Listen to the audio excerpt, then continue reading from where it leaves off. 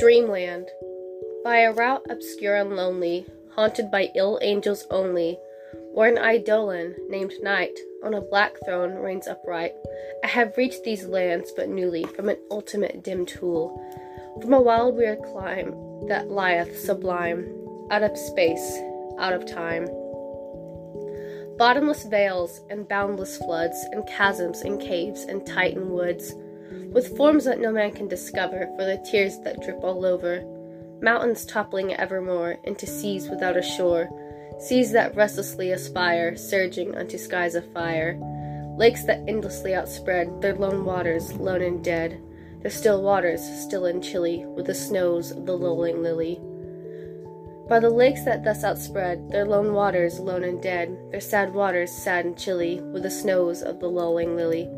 By the mountains near the river, murmuring lowly, murmuring ever, by the grey woods, by the swamp, where the toad and the newt encamp, by the dismal tarns and pools, where dwell the ghouls, but each spot the most unholy, and each nook most melancholy.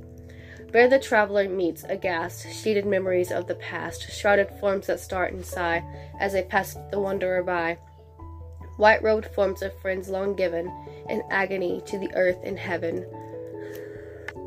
For the heart whose woes are legion, 'tis a powerful soothing region. For the spirit that walks in shadow, 'tis an Eldorado. But the traveller traveling through it may not dare not openly view it. Never its mystery are exposed to the weak human eye unclosed.